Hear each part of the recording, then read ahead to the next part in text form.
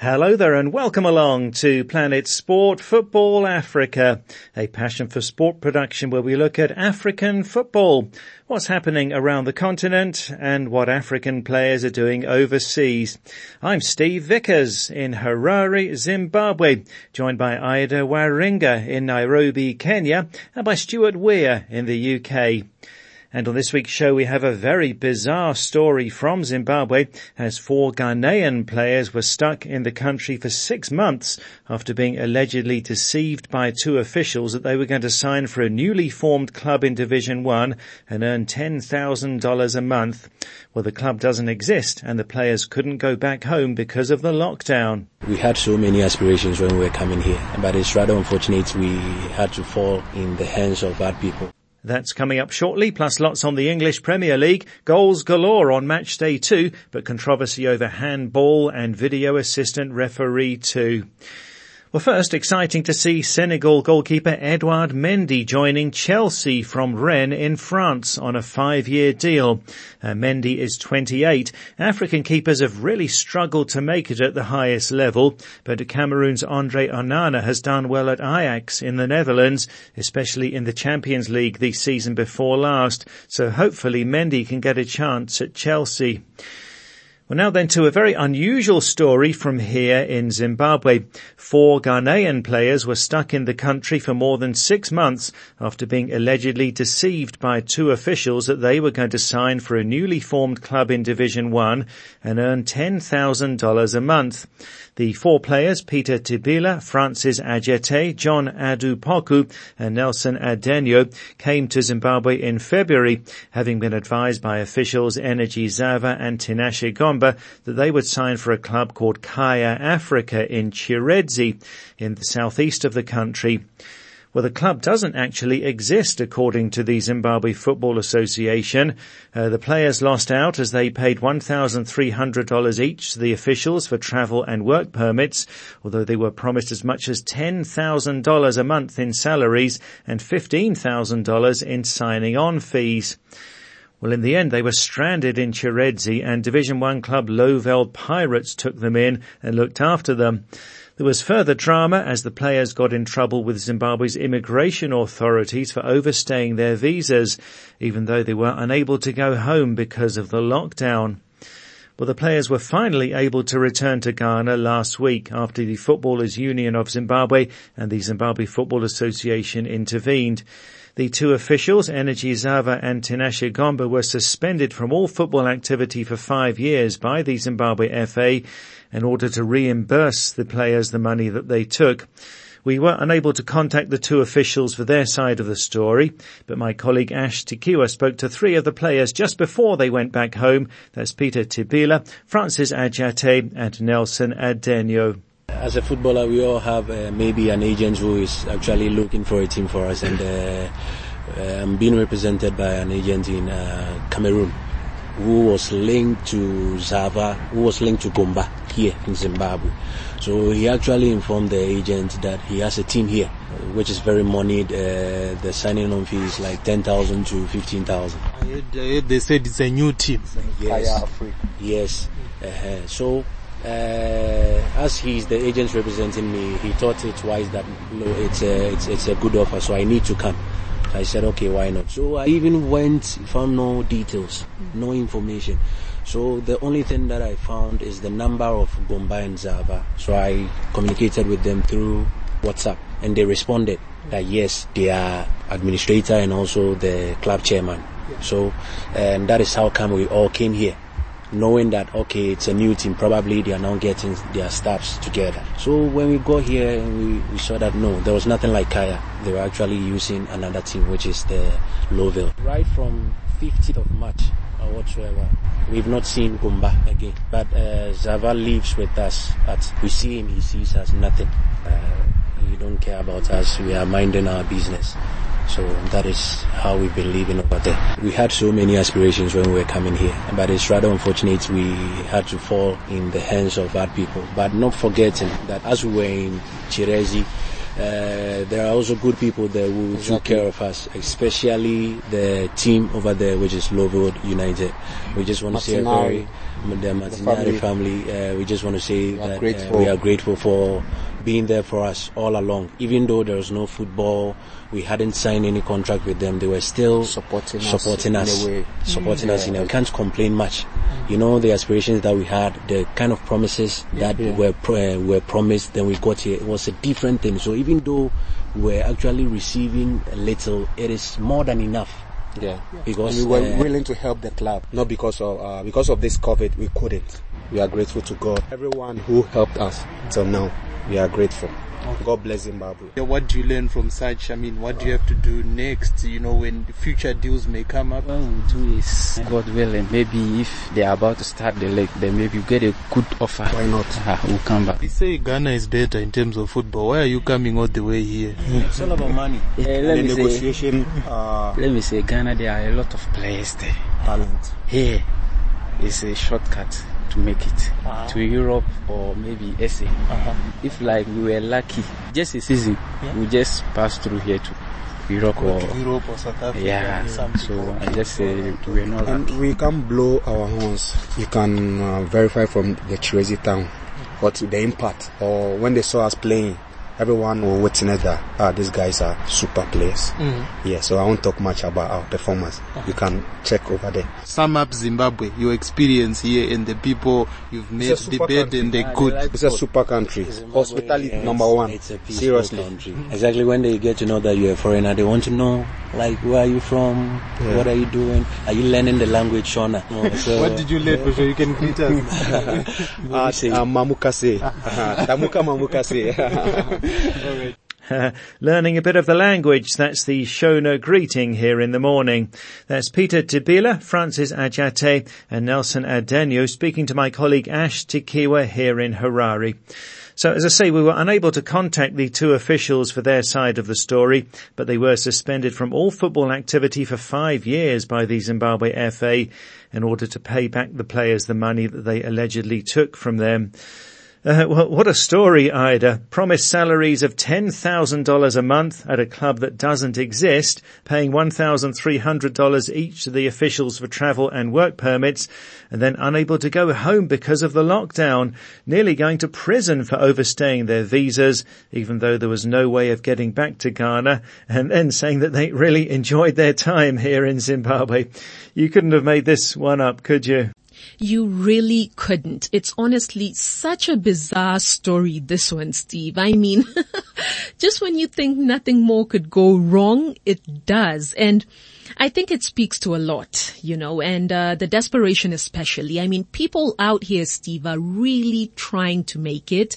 And sometimes their ambition can blind someone to the reality. And well, it would be easy, to say that they should have done more research and that maybe that would have saved them the thousands of dollars and even more importantly, all that time.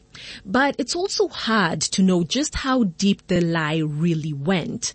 And it seems it's now a blame game between the parties involved, with reports that the bogus Cameroon agent who started this entire mess is now blaming Gomba, one of the officials who the players say took off and really hasn't been seen for some time.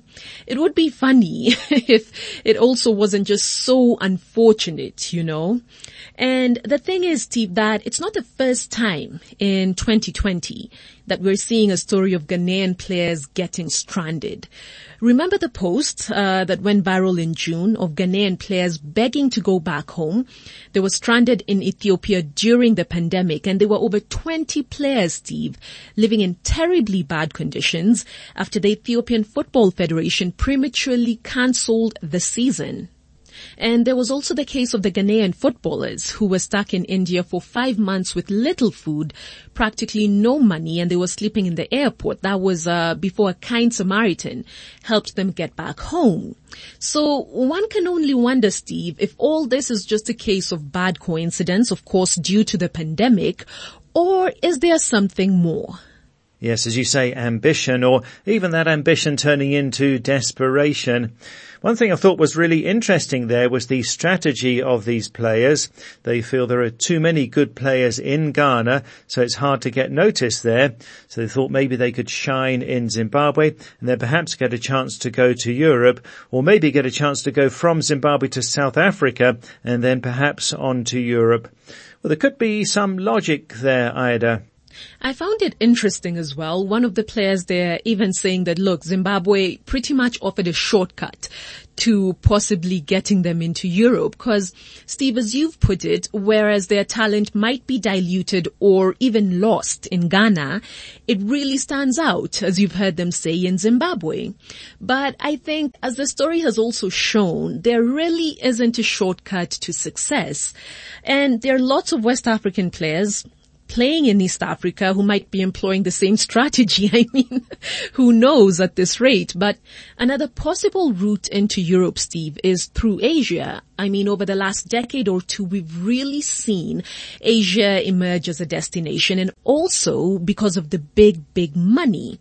And I'll give an example of Kenya's Michael Olunga, who many argue is, English Premier League minimum championship material. And he left Spain, was playing in the La Liga at some point, to go play in Japan as he bides his time into England, hopefully, and in the process makes loads of cash as well. So you see, 2 birds, 1 stone. But Steve, the race to get into Europe, and especially for African players, is a vicious journey. And don't let the nice glossy pictures fool anyone. It's never easy. Even for those who make it to the very top, they go through a lot. But going back to the Ghana players in Zimbabwe, well, it's good to see their positive attitude outweighing everything and that a bad experience hasn't put them off from chasing their dream. But certainly, Steve, unconventional times call for unconventional measures.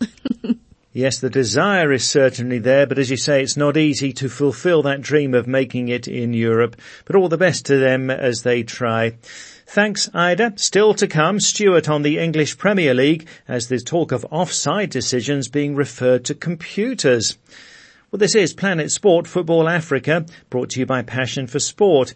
You can follow us on Twitter at Planet Sport FA, and you can download our app and listen to the show anytime and access past programs in our archive. To download, go to the Play Store or the Apple iTunes App Store and enter Planet Sport Football Africa. You can also listen to the show on our New Look website, that's planetsport.tv, and you can read interviews there with various sports stars, including Ghana's Christian Achu and Zambia's Patson Daka.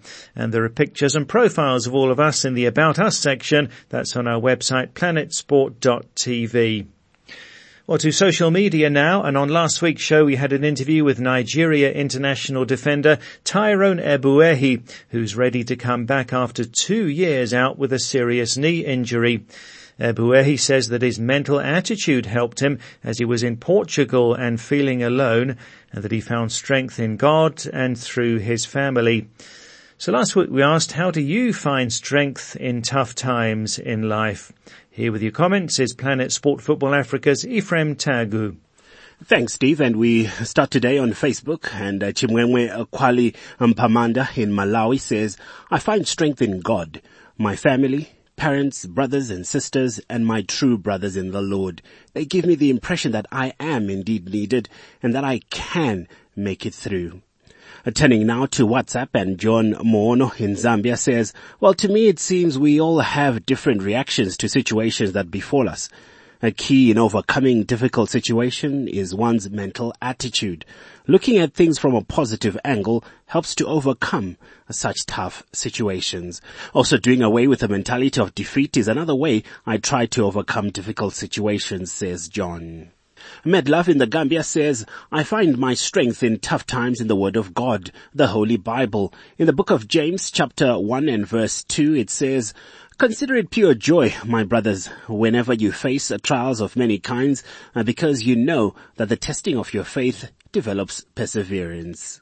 Momodu Turai, also in the Gambia, also finds help in his faith.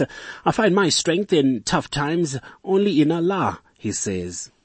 Frida Vihenda Okachi in Kenya has 3 ways to combat tough times. First, a powerful positive attitude towards the situation and accepting the reality of things which are beyond my control, says Frida. Secondly, I believe prayers do wonders and can turn anything and everything from negative to positive. And thirdly, I ask for help from friends and those who can help me during the tough times. Mwilinga Mbolwa in Zambia has a very similar outlook. For me, when tough times arise, I face them head on, seek advice from elders and engage in prayer, says Mwilinga. One thing is for sure, tough times do not last, but tough people do. To Malawi now, and Francisco Dodoma says, I find that family, friends, church and other peers can help me. However, it's not easy to make it through the tough times. And it's always good to receive your voice notes on Planet Sport Football Africa. And here's Ebrima Kante in the Gambia. I'm so much sorry for the defender. I know it is very difficult as a professional player to, come back through difficult injury. But as he said, it is all about his faith in God and then his family. I personally, if I'm going through a difficult time, I only turn to the Creator and then through the support of my family so that I can overcome those challenges. So Ebrima agreeing there that it's the help of God and his friends and family that enables him to get through the difficult time. Sulemani Barry, also in the Gambia, is going through a tough time himself now. Actually, it's hard to explain how I cope with the tough times because I am facing the same feeling now, says Sulemani. It's hard and painful when you see your friends or teammates are playing while you are on the sidelines for a whole 2 years without kicking a ball. I have the experience right now with my knee and groin adductor injuries. It's very hard when you can't achieve your dream. Well, we are very sorry to hear that, Sulemani, and send you our prayers and very best wishes for your recovery and future career. Emma in Ghana says, for me, getting through tough times is having the belief in God that things will work out for good and having perseverance. Modu GJ Colley in the Gambia also finds strength from his faith. Okay, I have to be patient and believe in Allah and never lose hope, says Modu. David, also in the Gambia, says something similar. Well, I pray to God and hope for the best from him and my family, says David. Emmanuel Harry is in Malawi and he says, I face tough times by restoring my courage and commitment to achieving my intended dream. Don't ever give up, he says. And Sylvester in the Gambia agrees, well, it's all about putting your trust in God and being ready to move forward towards your dream, says Sylvester. And our final comment today comes from Ecclesiastes in Uganda. God is the only answer, says Ecclesiastes. His word, the Holy Bible, provides us encouragement to be true ministers of God.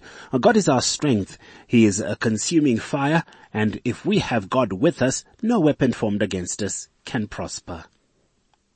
So there you have it, Steve. Many of our listeners this week mentioned the help they get from friends and family in difficult times, but even more important, for many correspondents, it's the strength and help they get from their faith in God that takes them through the difficult times. Well, thanks a lot to Ephraim. That's Ephraim Tagu there. And thanks to all who got in touch. We've got more on this on our website. That's planetsport.tv. In our blog section, there's a look at tips on tackling tough times. It's a very encouraging blog, this one. So you can go to our website, planetsport.tv, and click on our blog section, and you look for tips on tackling tough times. Well, let's go to the English Premier League now, joined by our European football expert Stuart Weir. This weekend's big game is actually on Monday. That's Liverpool against Arsenal. But let's go back to last weekend. Exciting, high-scoring games. Last Saturday and Sunday gave a record weekend average of 4.88 goals a game. So, Stuart, is this what we can expect all season? Well, Steve, Leeds United are definitely the team to watch if you want goals. They played 2 games in the Premier League, winning 4-3 and losing 4-3, so lots of entertainment there. But I can't give you any explanation as to why we're seeing so many goals. But there is one interesting statistic. In the first 2 weekends, we had 18 Premier League games, 7 home wins and 11 away wins, raising the issue we discussed last season as to whether home advantage without spectators doesn't actually matter.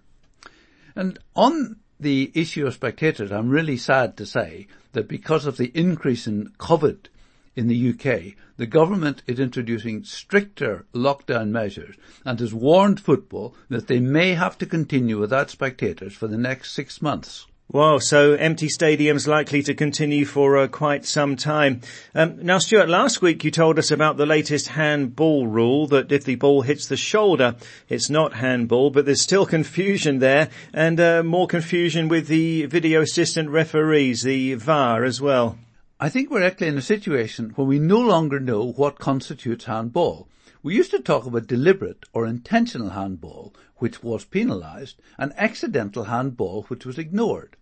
But when Florenti scored a crucial goal in the Champions League for Tottenham, putting the ball into the net with his arm, this led to a change in the law. Florenti's goal was allowed to stand because the handball was not intentional. The interpretation of the law then became that a forward could not gain any advantage from an accidental handball. But that led, of course, to the anomalous situation where an accidental handball by a forward was penalised, but the same accidental handball by a defender was not. Then we were told it was all about the position of the arm. If the arm was in a natural position, sometimes called the body silhouette, then it could be hit without a foul. But last weekend, in the Crystal Palace Manchester United game, there was an incident which everyone thought was quite ridiculous. Victor Lindelof was running back towards his own goal when the ball was kicked against his arm. It was clearly not intentional, but because his arm was not in the silhouette position, a penalty was awarded. That just seemed complete nonsense. The silhouette argument may be fine for someone standing, but you cannot run without moving your arms. Another telling factor was that Jordan Ayew, the Palace player nearest to the incident, did not appeal for a penalty, and the referee on the spot did not in real time award a penalty. But he was then instructed by VAR to check his monitor. What followed compounded the farce, or the varse, as people are beginning to call it. De Gea saved Ayew's penalty. Manchester United cleared the ball, and Rashford had a shot at goal. Then, literally 17 seconds after the penalty save, VAR informed the referee that De Gea had actually been fractionally in front of the goal line when the penalty was taken, and the kick needed to be retaken. Then there was further controversy when Palace decided that Wilfried Zaha, not Jordan Ayew, should take the second penalty, leading some people to question whether the laws actually allowed you to change penalty takers on the same penalty. But overall, it's difficult not to conclude that the whole incident has been embarrassing and that VAR and its interpretation is ruining the beautiful game. There was another incident which disturbed me. During the Aston Villa-Sheffield United game, referee Graham Scott gave a straight red card to John Egan for allegedly pulling a player back and denying a goal-scoring opportunity.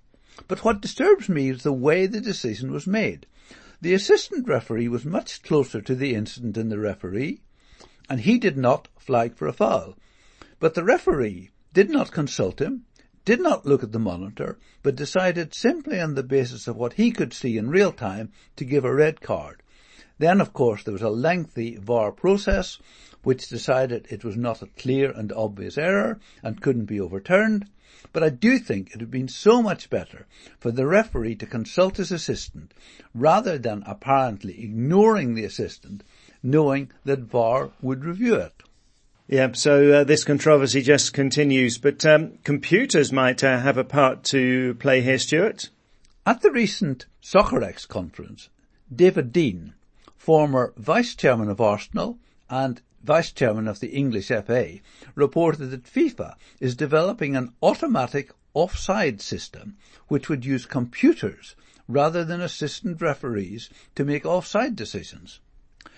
He said that this would revolutionize the offside system and eradicate the kind of marginal calls which have frustrated fans and players, and it would be clear for everyone to see. I have to say, Steve, that rather than seeing this as good news, I am wondering if the lunatics have taken over the asylum. Whatever fans want, I don't think it's having computers at a remote location deciding on offside. In August, the Journal of Sports Sciences published research based on studying over 2,000 competitive games in 13 leagues, checking 9,000 VAR decisions. They concluded that the accuracy of match-changing decisions was 98%. Well, to me this just looks nonsense, as it seems to imply that decisions are black and white, right or wrong. And frankly, there were 8 decisions last weekend in the Premier League which were overturned by VAR, and I felt that 4 of them were wrong. The scientists may seem 98% accurate, but I think I and many fans think it's about 50%. Yeah, it's difficult to believe. And what else have you got for us, Stuart? Liverpool's new 25 million signing from Bayern Munich, Thiago, made an impressive debut against Chelsea last weekend. Playing in only the second half of the game, he completed 75 passes, more than any Chelsea player managed in the whole game, and more than any Premier League game in 45 minutes for 17 years. When Tottenham beat Southampton, Harry Kane set up 4 goals for Son, becoming the first player ever to create 4 goals for the same teammate in a Premier League game. And in fact, in the 5 years Son and Kane have played together, they have created 24 goals for each other. What a partnership. Last weekend, Liverpool goalkeeper Alisson saved Chelsea's Jorginho's penalty, and it ended a sequence of 16 successive Premier League penalties which had been scored. Crystal Palace's victory over Manchester United means that, remarkably, the South London team has scored 3 goals in away games at Liverpool, Manchester United, Manchester City and Arsenal in the past 2 years. They do seem to like playing the top clubs. Bradford City's Anthony O'Connor and Proddy O'Connor received red cards in the EFL game against Forest Green Rovers, and that's the first time since 1986 that 2 players with the same surname have been sent off in the same match. And finally, Steve, Phil Jagielka has played 385 games for Everton and 298 for Sheffield United. He will soon become the 20th player to play 300 times for 2 different clubs. One of the previous ones interested me. He played for Tranmere Rovers and Middlesbrough. His name? Steve Vickers. Yes, my namesake. And back in the 90s, some radio listeners here in Zimbabwe thought that I flew from here to England to play for Middlesbrough every weekend. But I had to tell them that I'm not the same person. I'm a different Steve Vickers to that one. Right, before we go, on social media this week, asking, was Gareth Bale a success at Real Madrid? Sometimes there are different views on what we call success. Bale has returned to Tottenham on loan from Real Madrid after a generally unhappy time in Spain. He moved for a world record transfer fee in 2013, winning 2 La Liga titles and 4 Champions League titles, and scoring with a superb overhead kick in the 2018 final. But under coach Zinedine Zidane, he spent a lot of time on the bench, getting paid a huge salary but not playing much, before eventually moving back to Spurs. So what do you think? Would you say that Bale was a success at Real Madrid or not, and why? You can go to our Facebook page and post a comment there. That's Planet Sport Football Africa. Or send us a WhatsApp to +44 79 55 232 780. That's +44 79 55 232 780.